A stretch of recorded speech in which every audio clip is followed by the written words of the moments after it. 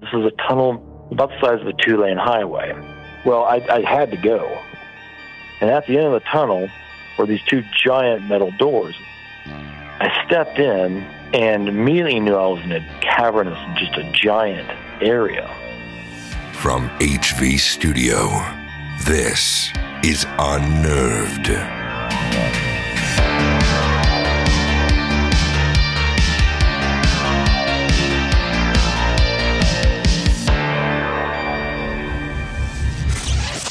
Hey, it's Ryan Reynolds, and I'm here with Keith, co-star of my upcoming film, If, only in theaters May 17th. Do you want to tell people the big news?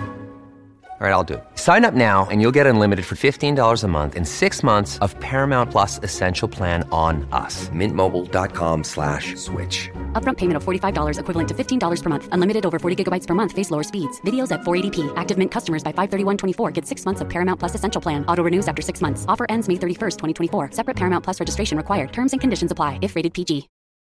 This episode is brought to you by Reese's Peanut Butter Cups. In breaking news, leading scientists worldwide are conducting experiments to determine if Reese's Peanut Butter Cups are the perfect combination of peanut butter and chocolate.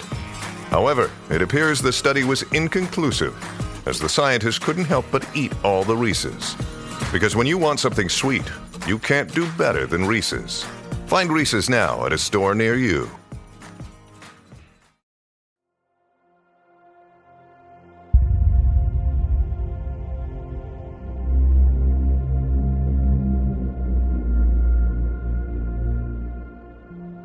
Welcome back to the Unnerved podcast.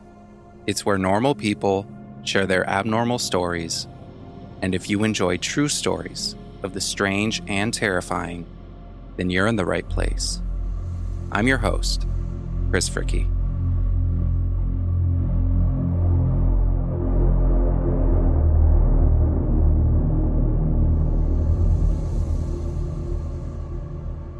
Have you ever had the chance to watch The Back Rooms on YouTube?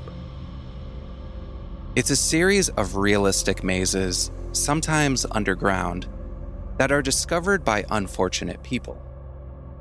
The mazes themselves are endless spaces of empty rooms where the visitor is alone and afraid, searching for an exit. But there's always something evil lurking and following this individual in the shadows. These videos, of course, are fictional, but what if a similar maze actually existed in our current reality, underground?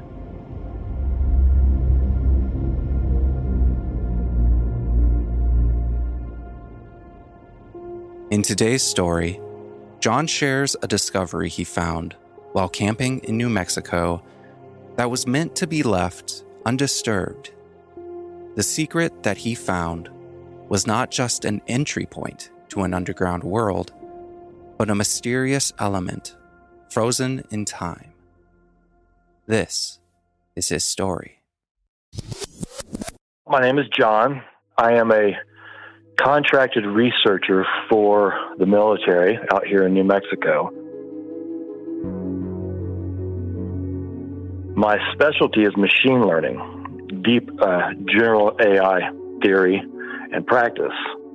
Me and my colleagues, we basically run a team out in New Mexico that takes the theory of machine learning and puts it into the field.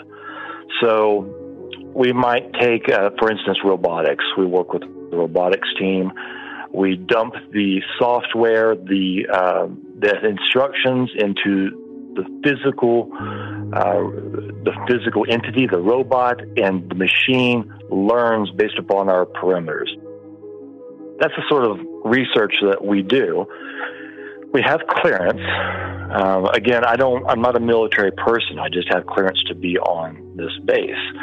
And the area that I work in is called White Sands Missile Range, but it's not the missile range. Let me explain that real fast. White Sands Missile Range is a vast area. It's so large that if you take the area of Delaware and Rhode Island, it's actually a little bit larger than those combined. It has the missile range, and this is most famously known for testing Trinity, which is the atomic bomb, the first atomic bomb, in like the northern area of the range. And it's still used for testing. But the area is so large, it actually encompasses not only different research areas, but it also has a large Army base right in there.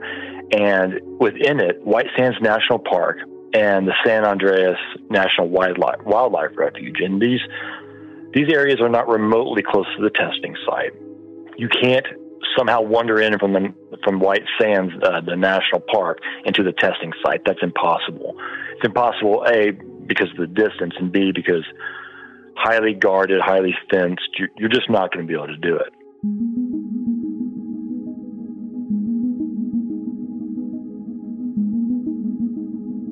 My research area is not anywhere near the testing site.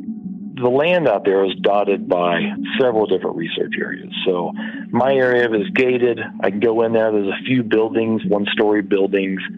It's not like a campus or anything like that. There are campuses of research, but you see that mostly in Los Alamos.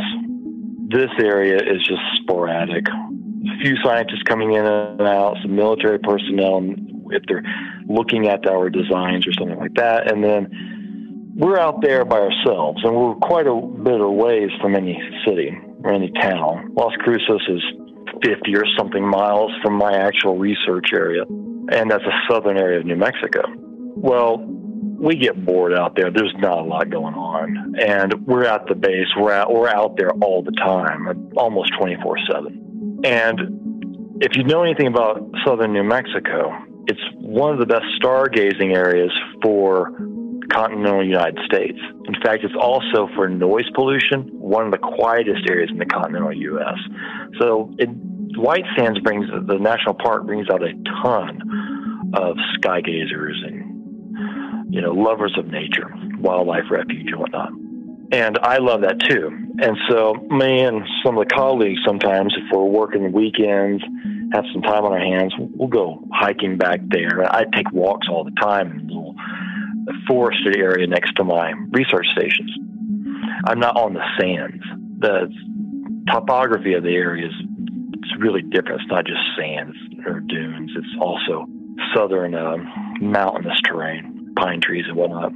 So I take quite a few walks out there during my days, and then on the weekends, sometimes we take long backpacking trips and be gone all weekend. Camp out there. There's no issues there. Federal land, and we've got our clearance. I map my trails because there's no trail like you'd see in a national park or a national forest. It's just wilderness. It's not cleared by a ranger or anything like that. And I map it with GPS, and so I know where I am, and I'm comfortable with where I am enough to where I'm not too worried about getting lost. I'm actually more worried about mountain lions because there's black bear, mountain lion. One day, I was out there walking. I planned on being out there all weekend. I was going to stargaze and just set up my tent and get away from life. And I was roughly 15 miles. Actually, I know exactly how far I was. It was about 14.2 miles back in the backcountry. And, you have to bushwhack back there. You have a machete, and grass can get real high. So you're sort of making your own trail, maybe following an animal trail. And I had gone into the forest to get some shade. I was a little bit deeper in there.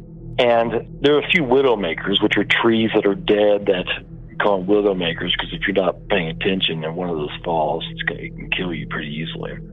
So I'm down back there, and there's a downed branch, a downed tree actually, in my path. And this is the way I want to go because it slopes up to my right, and I don't want to go into the ridges area. That's dangerous. It slopes to my left. It becomes more of a plains area. So I was sort of on the edge there of the forest. And I dipped under this tree. It was being sort of propped up by a live tree. And as I'm doing that, I'm watching my footing, and I look at the ground, and right underneath that is a manhole. And it's covered with some dirt and whatnot, but it wasn't overgrown underneath these trees. The canopy wasn't allowing for high grass in that area. It's more like almost muddy. And I was immediately perplexed by this.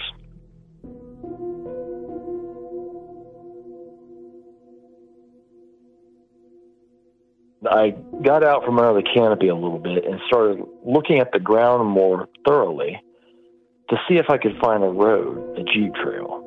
Because it made no sense that this manhole was that far out without there being some sort of road. I was like, well, is this area overgrown? How old? My mind immediately started ticking. Like, why is this out here? Is there sewage below me? But where would the sewage be coming from? And why would it be flowing through here? None of it made sense. But again, I just was like, okay, maybe there's sewage down here. And I looked at the manhole, and if you've ever seen manholes, if you looked up close, they have like a keyhole, and a special key has to go in there to pry them open. And then they're heavy, you're crazy heavy. And some of them are 150 pounds or something like that. Well, this one looked like it was open, like I should pull it open. And sure enough, I could. And the way I knew that was that I just sort of jiggled it and got my hand into the hole. And I was like, oh, this thing can open. It's heavy, but it's not locked. And I had my hiking poles, and those hiking poles are sturdy. And I was just too curious of why is this out here? So I pried it open. I bent my hiking pole in order to get it open. I finally got it open and pulled it up. And at this time, I was getting close to needing to camp because I'd been out there for a long time. It takes a long time to walk that. And I had my headlamp out so it wouldn't get dark on me without me having some sort of light source. And when I looked down, there was a ladder, which you would expect, a small tunnel to go down. Couldn't see what was at the end of the ladder or how deep it was. Well, I had to go. I was just too curious. I was like, what is this? So I went down, and the ladder went to it was a long ladder. It was longer than I thought it was, probably, 20, maybe even 30 feet. And as I descended, I couldn't see anything. So I immediately was kind of gripping that ladder pretty hard as my curiosity got the best of me, and also as my anxiety rose a little bit. I got down to the bottom of this thing, and I immediately knew it was a tunnel. Shining my light to the left, to the right, north and south. I knew which way was north because at the top of the ladder, I knew I was facing north, so I knew which way was north. And my light, even on the high beam, it just, it goes roughly in pitch blackness. You got maybe, probably not even 20 feet, 15 feet in front of you of light. And on, where the ladder was, that was a wall, smooth, concrete, but real smooth. Underneath me, concrete, real smooth. And then on the other side, I could barely make out the other wall. And it was roughly the tunnel, about the size of a 2-lane highway. High ceilings and a rounded. It didn't have a smell outside of it, just slightly industrial, but I didn't smell any sort of exhaust. Didn't smell any fumes or oils or anything like that. And so I decided to walk. I was like, I'm going to walk north and just see what this is. It's pitch black.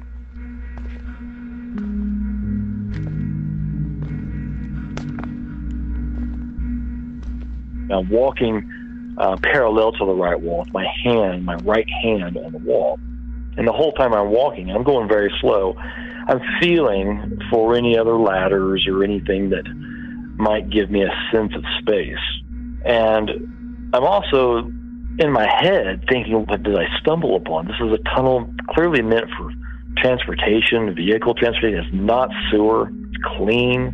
My mind is going on underground base, bunkers, research station, I don't know. Pitch black. And if you've ever been in tunnels, the first thing I start thinking is, how is this ventilated? And that's sort of an unusual thing to not smell exhaust unless trucks just don't go through there. Well, tunnels are ventilated in different ways, but a shorter tunnel, basically it's almost like a vacuum. It's pressure is pushed in from one end, southern end. It's pulled through by the trucks. Aerodynamics sort of pulls it in. And then at the other end, it's pushed up with fans up and ventilated outside. they don't all have that sort of ventilation, but I was thinking about ventilation. I was going through there because I didn't smell anything. Carbon dioxide doesn't have a smell, should I be worried about that? But other than sort of working out the logistics of it, the physics of it, I wasn't too worried about that. So I kept going, and I walked for 20, 25 minutes. I know that, by the way, my cell phone was completely out of commission. There was no bars. There was no GPS. It was, once I descended that ladder, only even just a few feet, it all cut out. So I knew how long I had walked only by the time I spent in there. And because of my pace, I estimate that I walked roughly 1,000 meters, which is about half a mile in one direction. And after 25 minutes or so, getting a little bit paranoid, is that truck going to come? Am I going to get run over, or personnel going to come in there? I was already justifying it by telling them immediately, I've got clearance and I'm on my own property here. I'm just checking this place out. There's no reason to lie about any of that. And then I came to the end of the tunnel. And at the end of the tunnel were these two giant metal doors.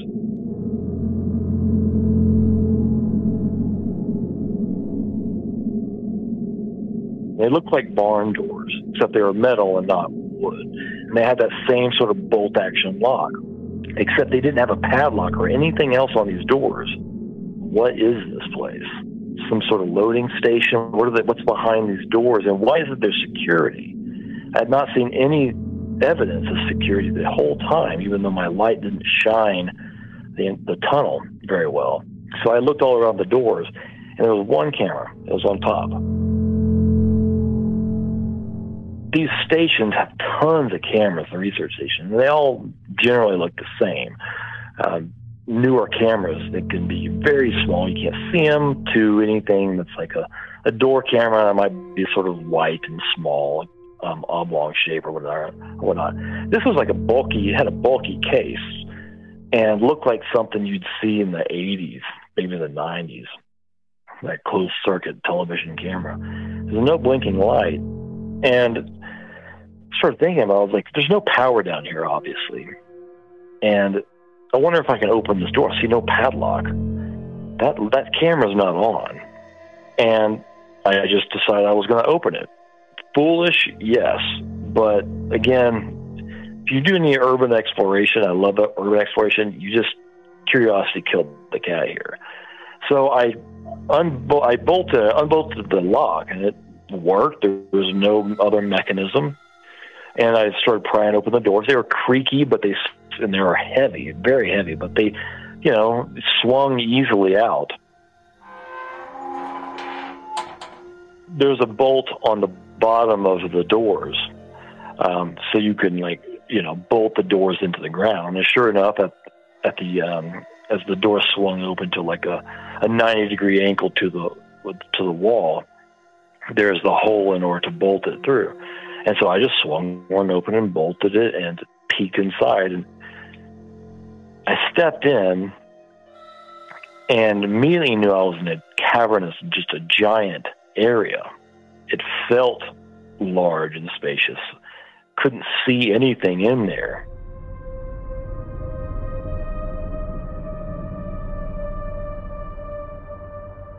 And I stepped in a few steps, looking behind me, making sure there's just no trucks coming or whatnot.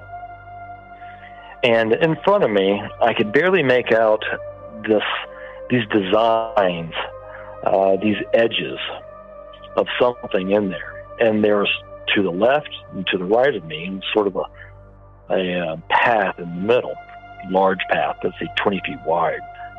I didn't see any forklifts or any other equipment you'd see in a warehouse, but I imagine they were there. I just didn't see the loading area or whatnot. So I step in there, and I come up on these boxes, or crates, I don't even know what to call them, on my right. I check out the ones on my right first. And they're stacked up like you'd see in a warehouse, but it's very orderly. A lot of warehouses aren't orderly at all. They had leaning towers of crates. This was the opposite. These were very well stacked, and some of them were, I would say, 8 feet high, but only in maybe 3 of these crates. The crates were the largest ones were the size of like a dinner table, a dining table. So maybe 3 feet high, 8 feet wide or long, 3 feet wide, something like that. And there'd be maybe 1 or 2 stacked together. And then at the other end of them, you might have a couple that were, a few that were the size of like a large briefcase stacked up. But orderly, they had space between them. Obviously, if a forklift needed to get in there, they could get in, pull them out. The first unusual thing I noticed about them was that my light reflected really well off of them. If you've ever seen silver, it's a weird property. Your light will reflect off silver, but it also absorbs it. And so you get this weird, and especially in liquid silver, you get this sort of weird dark silver where the light doesn't penetrate or doesn't reflect back at you in every area. It just sort of, it's just hard to describe what this is like, but that's exactly what these crates look like. They didn't shine back the way it would shine on metal or tin or something like that. It shined almost in a liquidy form, but it had clear dimensions. It was a clear solid. I needed to know what these things were, but what I couldn't see on them, and I had to look at the smaller ones for this. The ones that are roughly the size of suitcases stacked up. And I could see the top of one because the stacks weren't too high. I was looking for any sort of latch, handles, and there was nothing. There wasn't even a lid. It just was a box, a crate. It seemed to have no opening. I had no idea what they were. And I walked a little bit down this path, and I never, when I say I walked, I'm talking like kept myself to the right side, like I did in the tunnel, feel and see these boxes. And I probably walked for 5 minutes in one direction, never saw the end of this thing, and was more paranoid at this moment than I ever was in the tunnel, because the door from where I had entered, it disappeared almost immediately once I turned my light away from it. So, 10 feet into there, I couldn't see the doors because there's no light coming from the tunnels. So I was really paranoid that what if I get lost in this area? That actually could be trouble. It's not a point A to point B, a straight line the way that tunnel was. So I was getting nervous about that, but I was just too curious about what this area was. And I finally decided to sort of get back in those crates a little bit towards the smaller ones and just try and lift one, to try and pry one open with my hands. I wasn't going to break into them. The first thing I noticed was that they're cool to the touch, and I mean cooler than the outside, the room temperature, much cooler. They weren't cold, but the longer I laid my hand on it, the more I was like, feels like this has some sort of source that would keep it this cool. What is keeping them this cool? And it didn't, if you put your hand on something, let's say a cold water bottle, eventually that water bottle, the heat is going to transfer to that water bottle at a slow rate, depending on how cold it is in the surface area. But you're going to heat up that water bottle enough to where it sort of gets to the same temperature as your body. It didn't do that. The longer I kept my hands on them, it just stayed the same temperature, which is an odd physics chemical reaction. Things don't work that way, really, unless you can't transfer enough heat, right? So a block of ice, you're not going to heat up that block of ice with your hand. And it was like that. I tried to go ahead and lift one of these smaller ones up and just didn't budge it. And when I say didn't budge it, I mean I pushed on it, I pulled on it, I sort of tried to lift it from the bottom, just didn't budge it. I mean, these things weighed, literally probably weighed a ton. And that was the smaller ones. I wouldn't doubt the larger ones, the ones that were, some of them as large as a large dining room table or so, maybe even as large as like a small living room. I mean, who knows? Those things could have been 10 tons for all I know, 20 tons. I was getting creeped out pretty quickly. So after I explored it for 15-ish minutes or so, I crept my way back out of there and closed the door behind me. and then walked, this time, of course, I'm going the opposite direction. So I put my left shoulder to the wall, my left hand, and just walked back. I never saw any floodlights on the ground, which that is unusual. Like, the rest of it sort of made sense for how tunnels are built and what might be going on, transportation. But why wouldn't there be floodlights? I got the sense that this place had been built quite a while ago, but that didn't explain why there weren't floodlights, and I still don't have an explanation for that.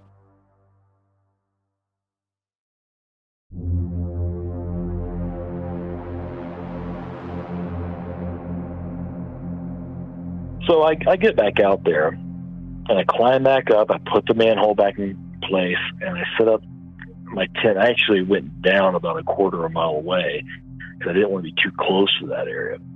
I just wasn't sure if anybody ever came over there. And the next day came, I, did my thing, I left, and I kept thinking about, what was this place? Why was the security the way it is? And to back up a little bit, you can't get in there from a public area. From where I was, the boundary to this large area was, the shortest boundary from where I was probably 30 miles to a fence.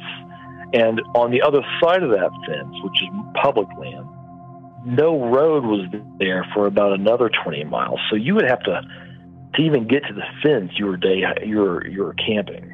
And then once you get to the fence, it's federal land, there's signs, no trespassing, fine of whatever it is, $10,000 and 2 years in jail or something like that. So it's protected. But I did find that unusual. Like, was this manhole abandoned? And the first thing I thought was that it was supposed to have been sealed after the completion of this tunnel. But the tunnel was built, like a lot of these stations, was built during the Cold War, World War II, and it just never got sealed. That they had been using this for workers coming in and out of that area. There had been an old road there, and for whatever reason, no one ever sealed it up. Well, I decided I had to go back. So a few weeks later, I went back, and I knew exactly where it was. And when I got back there, there was a large fence.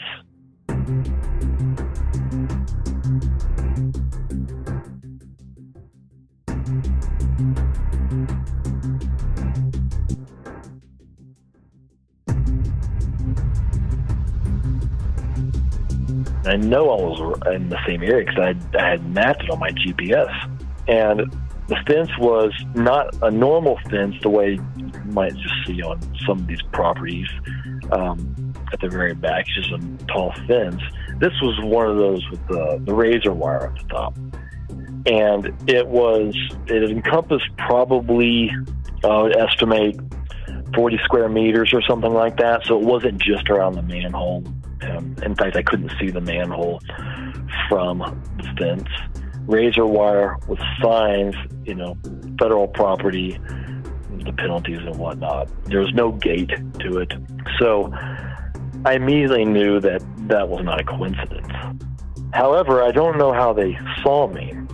And if it came from that camera, there's no indication of electricity there, or some sort of closed circuit television thing. Maybe there was a loading area in which that equipment was set up and running, but I get the feeling that there was some other way in which they tracked me there. I never got a phone call about it. In fact, when I saw that fence, I walked way back. I walked roughly, I think, 5 miles back, and risked being in the dark some, because I just wanted out of there. I did not want this to be a problem. Camped, and the next morning went back to the research station.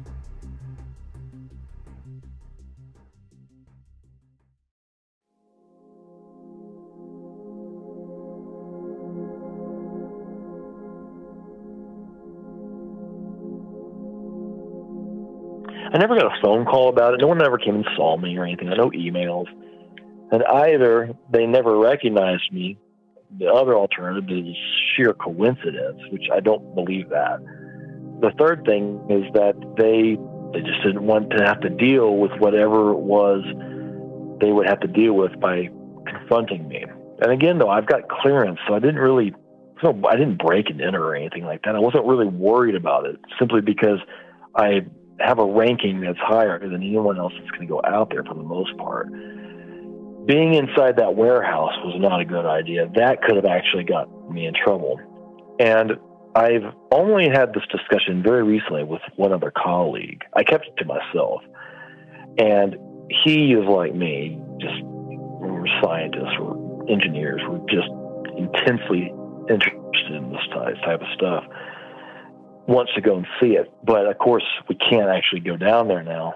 The thing is, though, is that tunnel had to come out somewhere from the southern end, obviously. I've never seen anything indicating a tunnel, a gated entrance, sealed off entrance, nothing like that. Of course, the area is huge, and have no idea how long that tunnel was, completed tunnel. I walked one way for roughly half a mile. Was it another half mile the other way? Was it 2 miles, 5 miles? I don't know. My colleague and I want to go out there and see if we can just find the other end of this tunnel, see if it's sealed off. Is it gated? Is there a guard? I don't know if we're going to try and get back in there. That's sort of risky. The feeling I got in there was that they weren't ammunition boxes. It wasn't artillery. That wouldn't make any sense for the way these boxes were created. There was no hand, sensor there to open them only with a fingerprint or something. I didn't see anything like that. As ridiculous as this sounds, if you remember the old cartoon, Transformers cartoon from the 80s, the Autobots and the Decepticons were always fighting over Energon, which were these cubes that gave them energy. That's what they actually look like, which is, I know it sounds ridiculous, and I'm not saying that's what they were, that would be ridiculous. But because I have no context or nothing to compare them to, some sort of solid silvery substance that with no enter point, no exit point, no handles. I don't know how else to describe them. It's super heavy. And I want to bring in my colleague in there who's going to offer a different perspective, simply because I want some sort of explanation as to what these things are. But as of now, I can't even really guess. And I also don't understand the security of it. The only thing I can come up with is that manhole was supposed to be sealed. And it wouldn't surprise me at all if you got into that fence now, that manhole, I bet you anything it is now sealed off.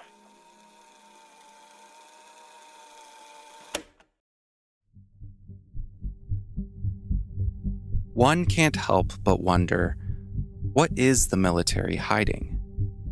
What mysterious element did John discover that seemed to be forgotten in time? And why did they go to such lengths to keep it secret? The tunnel that John discovered is a prime example of what the military is capable of doing. Even though many of these tunnels are still under complete lockdown, not all of them have been kept hidden from the public. A secret tunnel underneath a secret city. There have been rumors for decades about mysterious activity in a man-made cave hundreds of feet beneath Los Alamos. Well, the rumors are true. There is a tunnel. It's been whispered about for more than 60 years. They would keep gold in there. That's all I remember people saying. Something secret in the Los Alamos Canyon. I've heard about it, yes, but I don't know about it. Just that it exists. There was a rumor that there was a train in here because when you were up on top, you could hear sort of strange noises. The stories of what was buried in the canyon were endless. And unless you worked at the National Lab, it's remained one of the best-kept secrets in New Mexico since the 1940s. The public has not been in this vault. There's been no media ever in this vault. Until now. Our cameras were given the very first look inside the carved-out canyon rock. We are going in about 230 feet.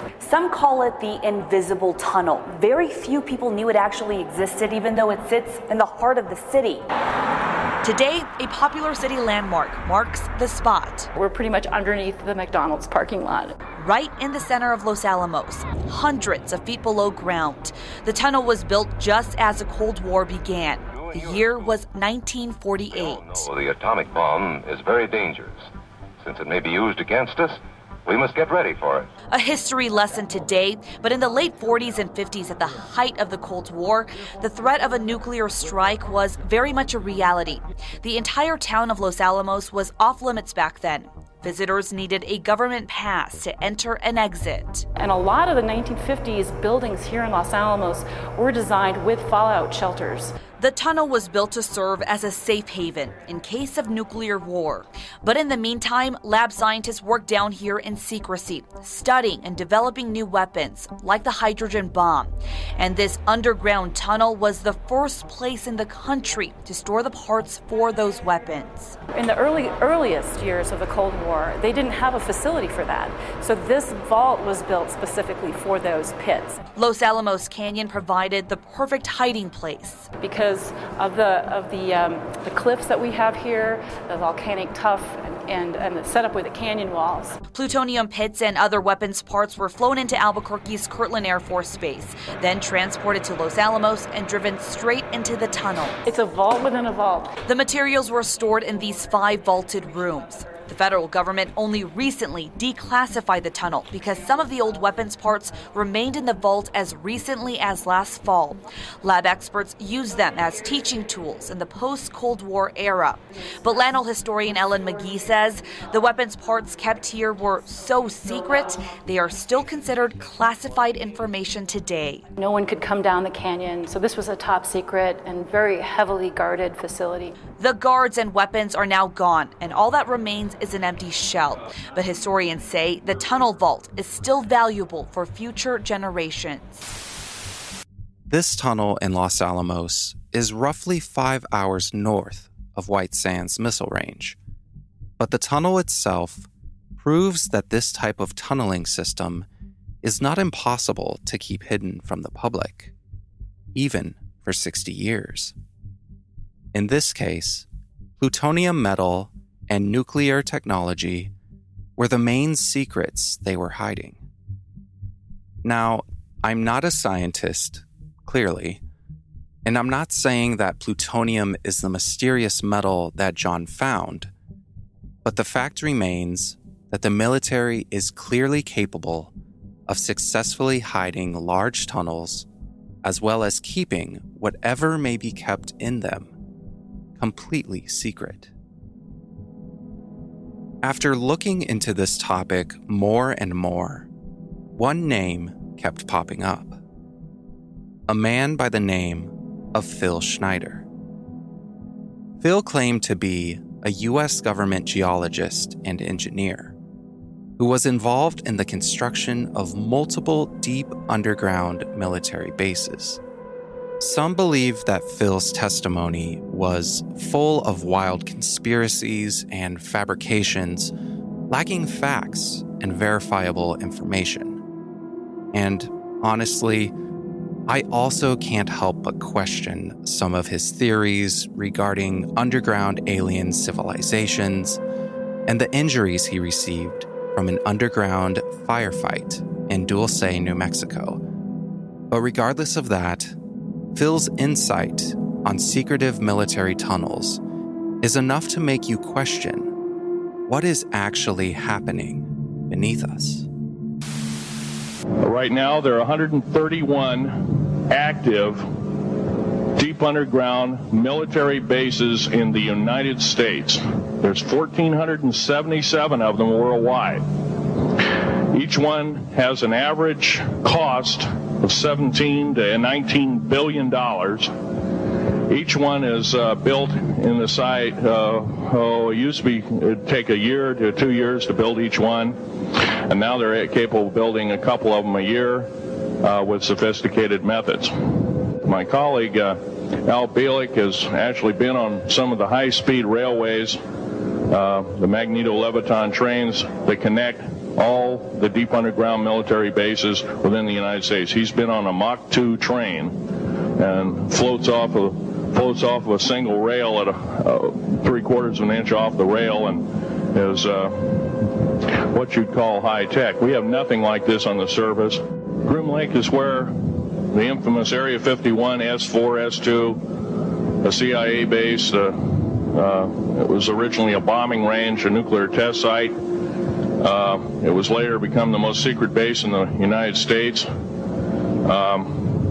It employs over 18,000 workers who work in shifts of 12 hours at a whack. Most of them work in the cover of darkness, like us. We built 9 underground military bases there, each with an average capacity capable of basically a city underground, roughly 4.25 cubic miles hollowed out underground. Now, boring machines, for instance, they don't bore, they literally vitrify and melt the rock, deflagrate the rock. It's a very sophisticated laser melting and deflagrating system. It reduces the rock to a powder and then melts the remaining rock as a coating on the inside of the base, so you don't have to use gunite cements and other kinds of things like that. That's all old hat now. Technology is just basically the new technology we get is the old hat of the military. I'm going to be real brief about it. I carried a level 1 security clearance, the Rhyolite 38 Factor. There are very few of us. There's nobody except myself, to my knowledge, talking like this. Nobody. I'm breaking the law. I'm breaking world as well as federal law, coming out and even talking about this to a group of people. I love my country more than I love my life. Area 51 is only one base, one of the 131 bases. Of these 131 bases, I call Area 51 a mega base. It's got more than one base in it. It's Tonopah Test Range, Area 51, S2, S4, Groom Lake, and a host of others.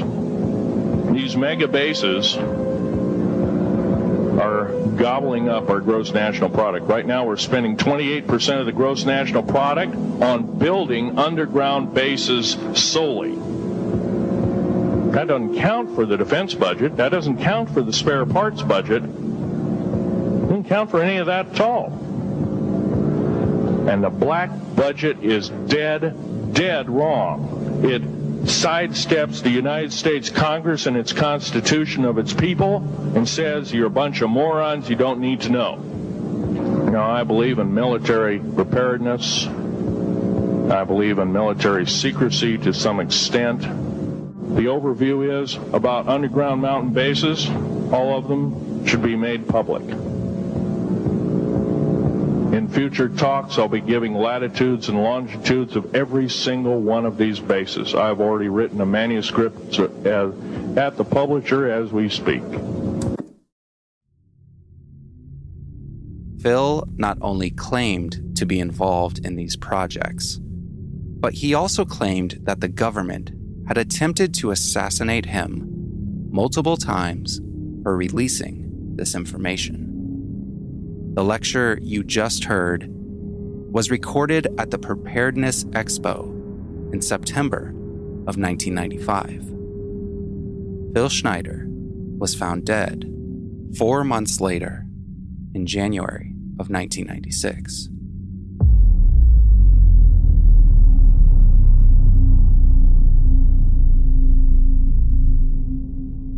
The story he told may not seem plausible to everyone, but his death was highly suspicious.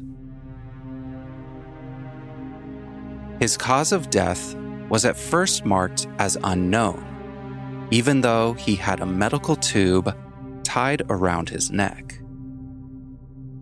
There was no suicide note, and he was found in an odd position on the floor. It wasn't by hanging or anything that would keep the pressure on his throat. Also, the police claimed that they didn't find anything wrapped around his neck, but photos taken at the morgue clearly show a medical tube tied around his neck.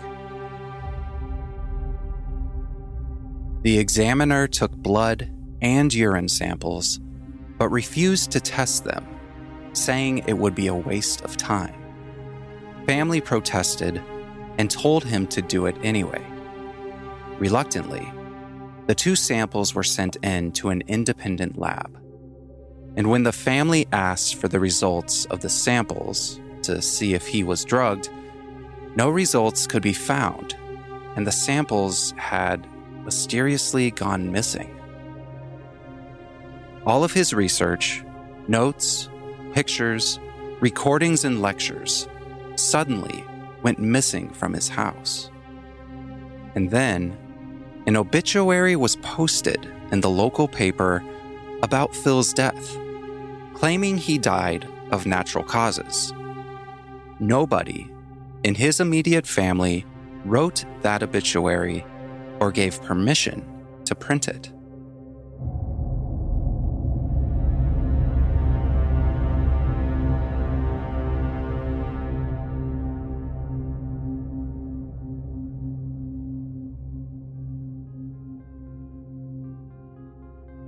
Phil's story, whether fact or fiction, is a large rabbit hole that you're welcome to dive into. But it shouldn't take away from the fact that we know what our military and government are capable of. The underground tunnel that John discovered at White Sands Missile Range, with its mysterious metal-like substance, is just another example of a real tunnel that our government doesn't want us to know about. The things we fear are typically above the surface, while the world beneath our feet is almost completely unknown. It begs the question, what's truly beneath us?